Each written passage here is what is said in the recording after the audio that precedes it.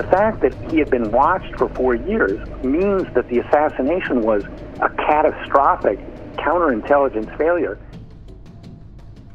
Welcome to Foreign Policy. I'm Sharon Weinberger, Executive Editor for News, and you're listening to the ER. I'm in Washington today, and joining me in the studio is Keith Johnson, FP's Deputy Editor for News. And joining us on Skype from Miami is Jefferson Morley, a journalist and editor who has worked in Washington for more than 30 years.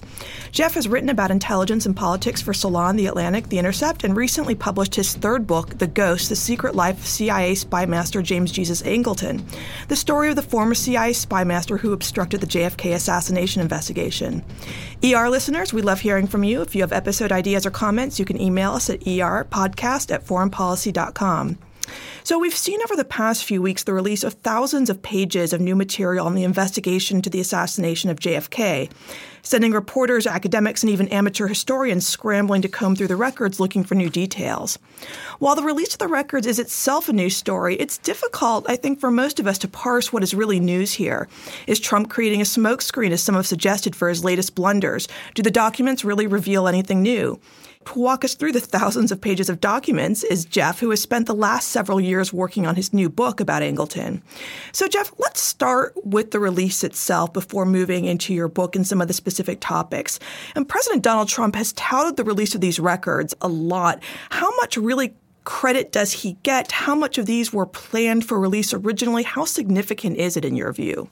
He doesn't deserve any credit. This is due to a law that was passed 25 years ago, the JFK Records Act, which was passed after Oliver Stone's movie and the great controversy that surrounded it.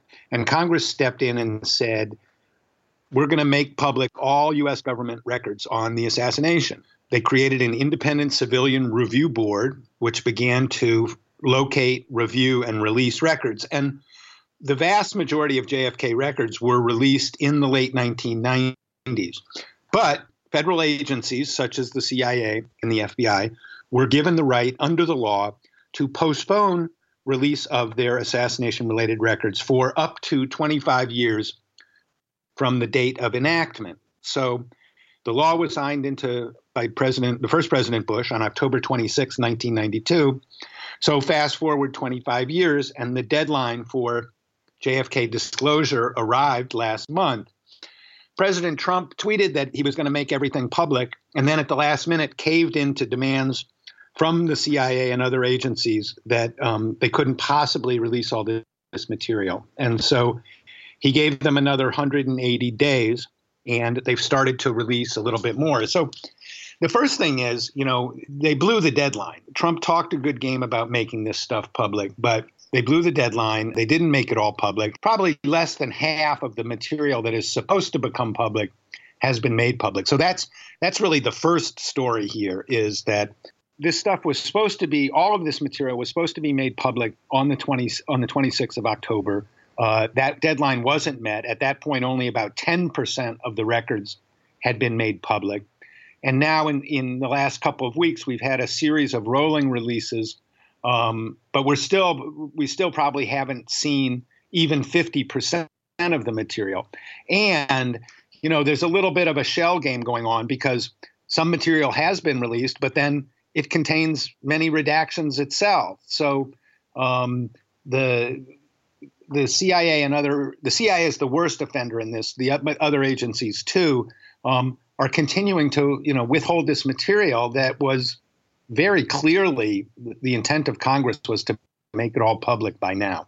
So I was speaking to one historian familiar with sort of the breadth of material and was just beginning to go through the documents, but it was still unclear of the documents, the new documents that have been released. What is significant? What's really new from what you've reviewed? Are we learning significant new aspects of the investigation? Not yet. Of course, you have to understand the CIA is going to release the least significant and least sensitive material first, and they're going to say the most sensitive material and either not release it at all or only release it under the orders of the president. So, what we are seeing is a lot of this stuff is not relevant to the assassination, is kind of leftovers. Some of it has been released before and was inadvertently categorized as unreleased. But we are learning we are learning some significant new things about CIA sources and methods, basically. In Mexico City, where Oswald visited before the assassination, in some of the memoranda, high-level memoranda that were exchanged immediately after the assassination. But it is a challenge to sift out the new material from the old, and reporters who are coming to this story, new, find something that they regard as, newsworthy and highly interesting. And in fact, it might have been made public 20 years ago. Exactly. So there's a problem of kind of collective memory here, and the story needs to be recapitulated. It's interesting what people find, startling or newsworthy today that has been forgotten. For example, there's a memo from J. Edgar Hoover saying, 2 days after the assassination, we need to put out something to convince the public that Oswald is the real assassin. So J. Edgar Hoover has reached the conclusion that one man alone was responsible for this before the investigation even began. But that memo had been made public 20 years ago, so we did know that part of the story, even though that did get a lot of, newsworthy attention this time around. So let's turn to what is perhaps one of the more fascinating figures in these files, which is also, of course, the subject of your book, James Angleton. Can you start off telling us who is he, why is he important, and then what, if anything, the new documents tell us, or what they add to your own extensive reporting and research that you did for this book? So James Angleton was one of the leading figures in the CIA in its first 25 years, from 1947 to 1974. And he was the chief of counterintelligence for the CIA for most of that time. So intelligence is the job of stealing the enemy's secrets, and counterintelligence is the job of preventing the enemy from stealing your secrets. So it was a very important position, and Angleton elevated it into a position of real, power within the CIA. In my book, in The Ghost, I tell a story that hasn't been told before, which is how Angleton, as chief of counterintelligence, began to closely monitor this young ex-Marine, Lee Harvey Oswald, when he defected to the Soviet Union in November 1959. And as I show in the book, he paid close attention to him for the next 4 years.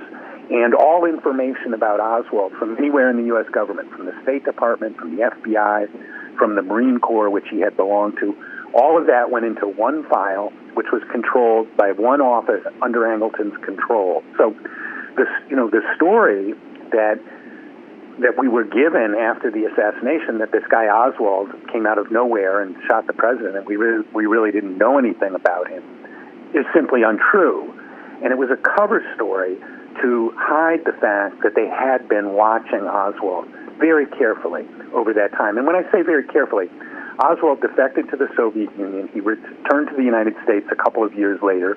He had married a Russian woman. He took a job in Fort Worth, Texas. He moved to New Orleans. He went to Mexico City and made a very curious visit to Mexico City 6 weeks before the assassination, and then returned to Dallas.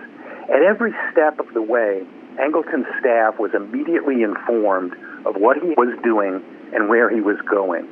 So, in fact, Angleton was notified in an FBI report that Oswald was in Dallas on November 15, 1963, 7 days before the assassination. So this isn't a theory about the assassination. This is actually what happened, and we don't have a very good explanation of it. So there is Angleton material that has still been withheld. Probably the most significant thing is some closed-door testimony that he gave to Senate investigators in 1975 after he was forced to retire. And, it's a 150-page transcript. It's a significant document where he was asked to explain himself, not just about the assassination, but about all of the activities he had undertaken as the counterintelligence chief. So that's a kind of glimpse of what the CIA is still hanging on to, what they are obliged to release, and what they really evidently don't want to release or are not ready to release.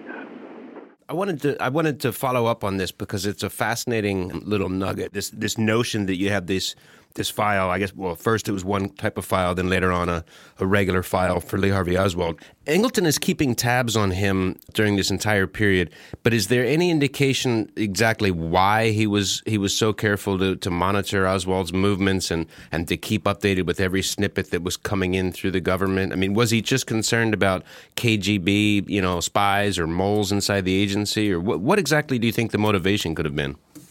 Well, when you watch somebody that when the CIA watches somebody that closely, they're not just doing it for their own, edification. It's not like Oswald was under investigation.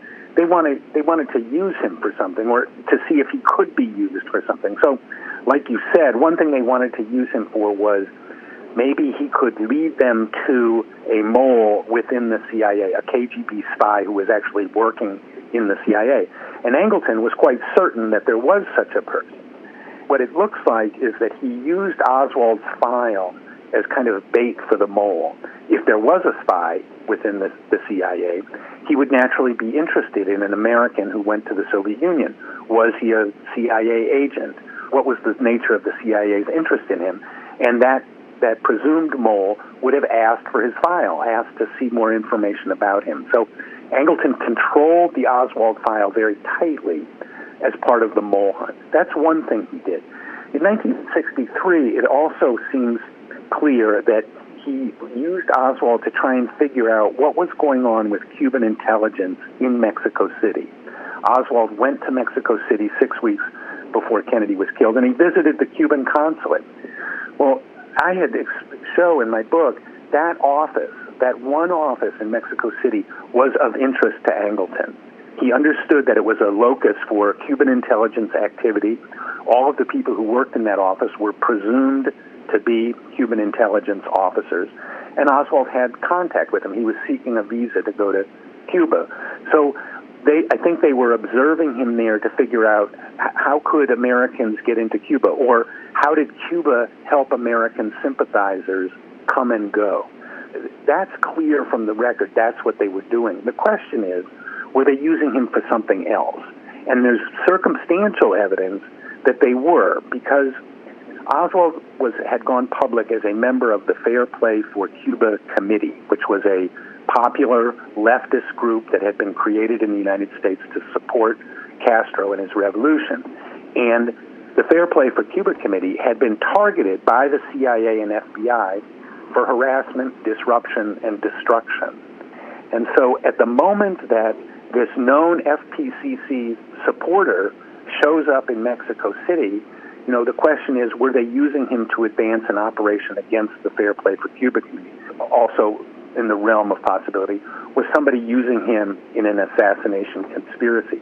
We don't have proof of that, but the circumstantial evidence is there. And if you look at the extraordinary secrecy that still surrounds this, the fact that the deadline's been blown, you have to wonder, you can't rule out the possibility, because it would be willfully naive to rule out the possibility that they were manipulating and using Oswald for some unknown intelligence purpose. And, that's really at the heart of this issue. Why are we so interested 54 years later? It's because we really don't have a very good explanation of the assassination, and people are hungry for something that makes more sense. Well, if the CIA was running Oswald as an agent, and that's what they're hiding, that would make sense. That would be an incredibly damaging thing for the CIA to acknowledge now. I mean, they're clearly hiding something. They're clearly hiding a lot. We're probably still looking at 18 to 20,000 documents that were supposed to be public by now under law that are still secret. So, when people say, Washington can't keep a secret, I mean, we are having a vivid demonstration. They're keeping 18,000 secrets now. Now, you can come and say, well, that's a lot of trivia and it doesn't have anything to do with JFK. And you know what? That's true. But they could have very damaging secrets in that pile of secrets. And that's what we're that's the possibility that we're interested in. That's an interesting question. But the thing is, just like for a new generation of journalists where we read things and everything to us looks new because we're so unfamiliar with the material and the reporting that went on over the past few decades, I have to wonder, I'm sure at the CIA there is a bureaucratic and inertia, a desire not to release anything. But do you think there are still people at the agency who are so concerned that the release of information could damage their information? It's not simply history for them? I think there are. If they had released everything on October 26th and said, we need to keep these 100 documents secret, I would be more inclined to say what you're saying. But they came to Trump with a maximalist demand. If the agency was ready to comply with the law and get in compliance with the law, they could have, and they didn't do that. And so, the whole history of the Kennedy assassination story is filled with CIA misconduct. They didn't tell the Warren Commission that they were trying to assassinate Castro in 1963. They didn't tell the Warren Commission about this extensive pre-assassination surveillance of Oswald. They're not entitled to the benefit of the doubt given their past record. You have to be suspicious of it. Now, the factors that you talk about, they're a secretive agency. That's what they do. They keep a secret, and they keep ridiculous things secret. That's one of the things we see in the releases is, what have they been hiding for 54 years? They've been hiding the fact that they have a CIA station in, Mexico City. Well, everybody knew that, but they want to keep that information blacked out because they want to keep secrets. So that's a factor in what's going on here. But the fact that they're trying to hide so much, I think, is suspicious. Let's turn to another name that seems to be showing up a lot in the documents, Yuri Nosenko. Who was he? How does he figure in? And again, are there new things in the documents about him? And I know you talk about Nosenko in your book as well. So Yuri Nosenko was a KGB officer who started selling secrets to the CIA in 1962.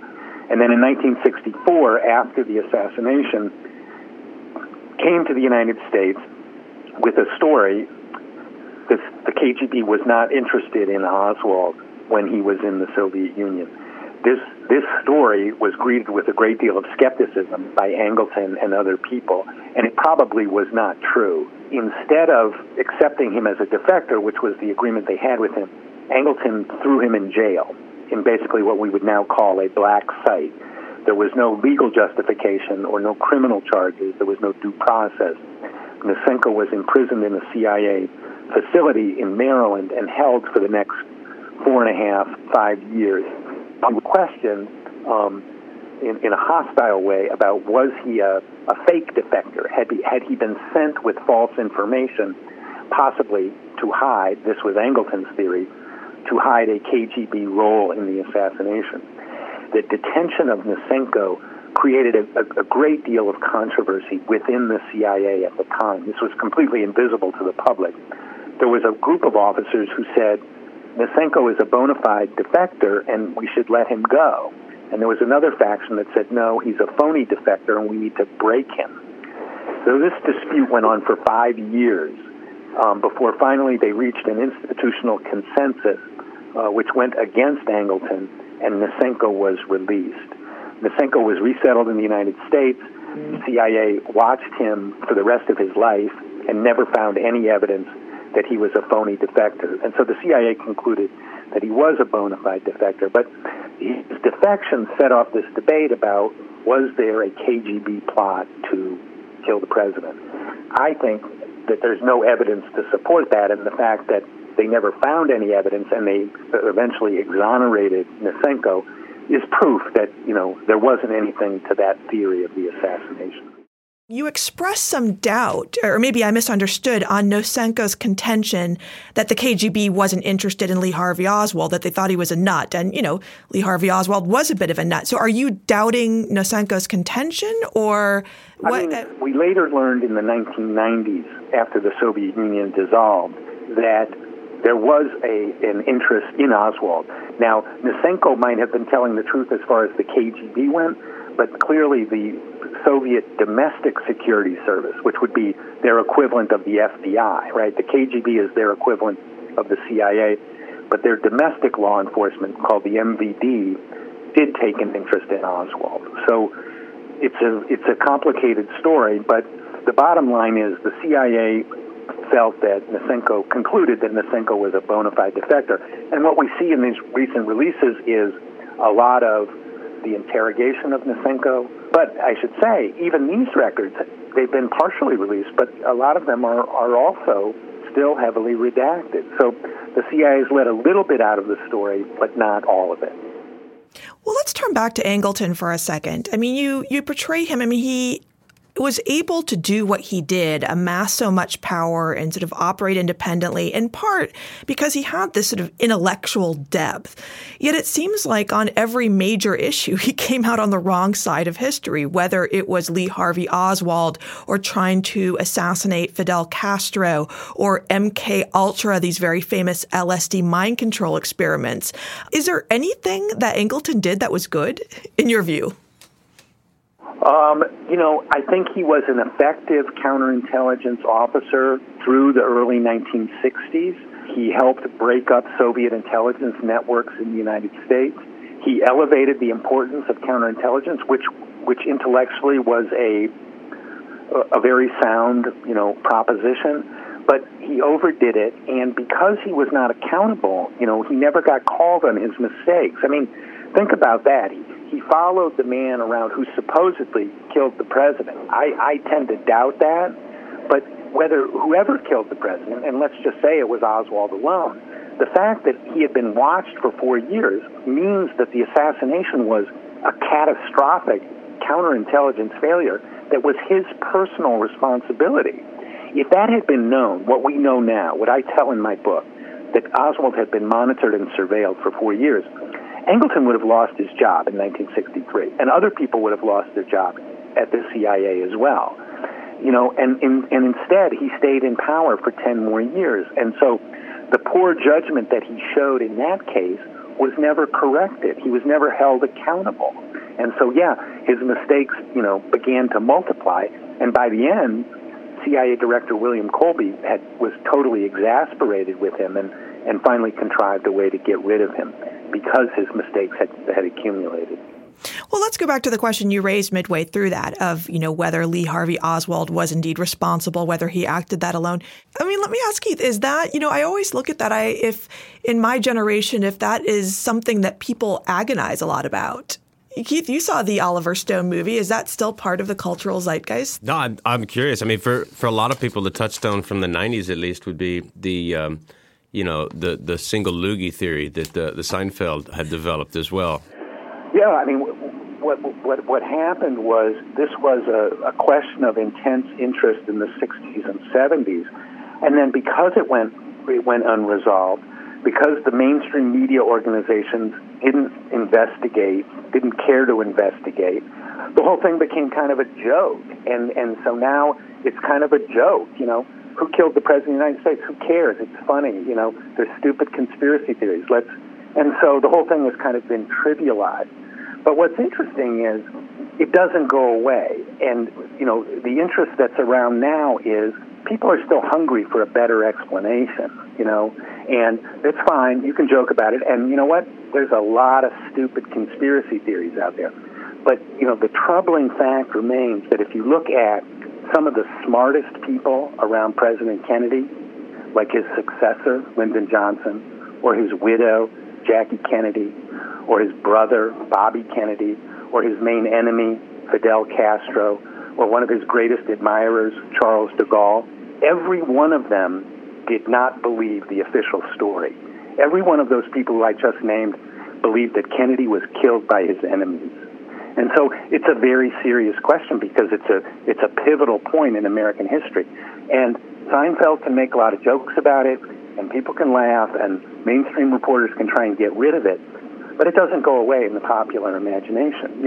I just went to see the LBJ movie, and the assassination is the core of the movie. It's the core of a Hollywood production 54 years later. So it doesn't go away. And because the government hasn't given us a good explanation, it doesn't go away. Do you think there's a good explanation, or at least a further answer to some of the questions that we still have? You mentioned that I think it was about a 120-page transcript of Angleton in terms of the 1975 closed-door testimony. There's also a very tantalizing snippet, I believe, from Richard Helms when he was asked about his assessment of the assassination, and then that's where the document ends before he answers. Do you think in some of these last remaining pages that the CIA has been holding on to, we'll find an answer to this? You know, I'm very skeptical about the idea of a smoking gun, but I think that what we have here is we can have pieces of the puzzle, and we can have a lot more pieces of the puzzle, and this thing will start to make more sense. And I think if we understand the CIA monitoring, surveillance, and possibly manipulation of Oswald, the event of November 22nd will come into more focus. So it's very painstaking, you know, and the example you cite, the Helms memo, is interesting because, in fact, we do have the rest of that document. Richard Helms, the director of the CIA, was asked in 1975, was Oswald a CIA agent? And that question had been covered up for 40-plus years. But what's interesting about that question is it was posed by a man named David Bellin, who was the executive director of the Warren Commission. So from 1963 to 1975, David Bellin was out there every day saying, it's clear-cut, it's obvious, this guy Oswald killed the president for no reason. You know, it's very sad, but that's the official explanation. Well, a series of revelations in 1975 forced the government to reopen the investigation. And when they reopened the investigation, they put Bellin in charge of it again, and they went to interview Dick Helms. And the very first thing that Bellin said when he got in the room with the director of the CIA was Oswald a CIA agent? That's how little confidence there was among the people who were promoting the lone gunman theory, that as soon as they could talk to the CIA director in private, they said, was that guy a CIA agent? The suspicions under the surface of the official story of a lone gunman, a little man killed a big man for no reason, get over it. Underneath that very calm and reassuring story, even the people who believed that publicly did not believe it privately and asked that kind of question as soon as they could get the CIA director in there. Helms, of course, denied it and said, no, he wasn't, you know. But that story is telling because there was not a lot of confidence in the lone gunman theory at the highest level of the government. But turning back to, for instance, what you talked about in terms of Angleton, you know, covering up the fact, not disclosing that they were watching Oswald, you know, couldn't both theories be true? Senka's idea that, you know, the KGB thought that Oswald was a nutcase.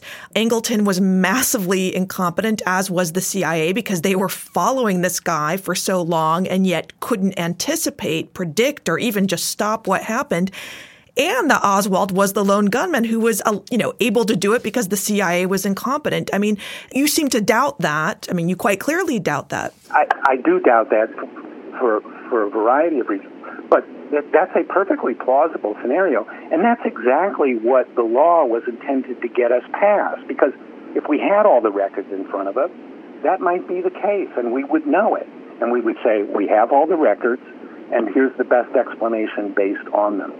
But when you have those kind of questions hanging out there, and the CIA is blowing through the legal deadline, I just think it would be willfully naive to say that they couldn't possibly be hiding a covert operation involving Oswald. They could be hiding it, and the fact that we don't have all the records is proof that they have the ability to keep things like that secret. So I'm not saying, that my doubts are historically true. I'm saying these are legitimate questions, and only full disclosure can resolve them. Yes, and of course the CIA has a long history of withholding records. I remember I edited an article that you did, a great article for The Intercept on your research for the book, where the CIA actually took back records that were in the public realm at universities. What happened with that in the end? Those records remain secret. I can tell you, Sharon, a source approached me recently and gave me a bunch of those records that are still being withheld. Oh, wow. And what were those records, just for our listeners? Those were the records of a man named Cleveland Cram, who was a senior CIA officer who did a massive study of Angleton after his career was over. And the CIA itself, the CIA leadership, really had no idea what Angleton had been doing.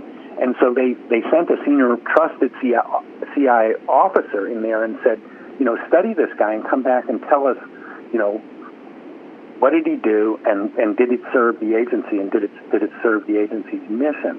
And so the papers that I were looking for were the papers of that man, Cleveland Cram, and the CIA pulled them out of the public domain at the last minute before I could look at them. So now this source approached me, and I got a small slice of what Cleveland Cram's study of Angleton was about. So I'm going to write that story coming up. There's nothing in there about JFK, but there's a lot in there about Angleton and just how misguided his activities were. That's wonderful. Well, last question. You talked a little bit earlier on what records have not yet been released. You mentioned Angleton's testimony. I think you said it was to the Senate, correct? Right. Is that the biggest thing you're looking for? What, as the releases continue to roll along, most interests you? There's a bunch of records about a group of CIA officers who we know from other information, from records already released, who were part of this surveillance or monitoring of Oswald. That is, before the assassination, while President Kennedy was alive, these were senior undercover officers who knew Oswald's biography, they knew his left-wing politics, they knew about his foreign contacts, and they knew about his personal life. So they had a very good granular knowledge of who he was. And there are, in the files to be released, are files of those officers. So I'm focusing on those, and there's about 5 of them. One of them is Angleton, but there are others, and those records are the ones that I think are most likely to be revelatory. And they're the ones that the CIA is going to try hardest to hide, because that is a vulnerability. CIA officers who knew about Oswald before the assassination, that is not something that the CIA leadership today wants to have a conversation about. Great. Thank you, Jeff. For those of you who are interested in learning more about Angleton, you can pick up Jeff's book, The Ghost, The Secret Life of CIA Spy Master James Jesus Angleton. Again, ER listeners, we love hearing from you. So if you have episode ideas, you can email us at erpodcast@foreignpolicy.com. Thanks, Jeff. Thanks, Keith. You've been listening to Foreign Policy's The ER Podcast. I'm Sharon Weinberger, and I've been your host. The program is produced by Katie Gardner and Brandon Martini. For more information about FP and to subscribe to the ER and our Global Thinkers and Backstory podcasts, please visit foreignpolicy.com, iTunes, Stitcher, or wherever you get your podcasts. Thank you very much for joining us.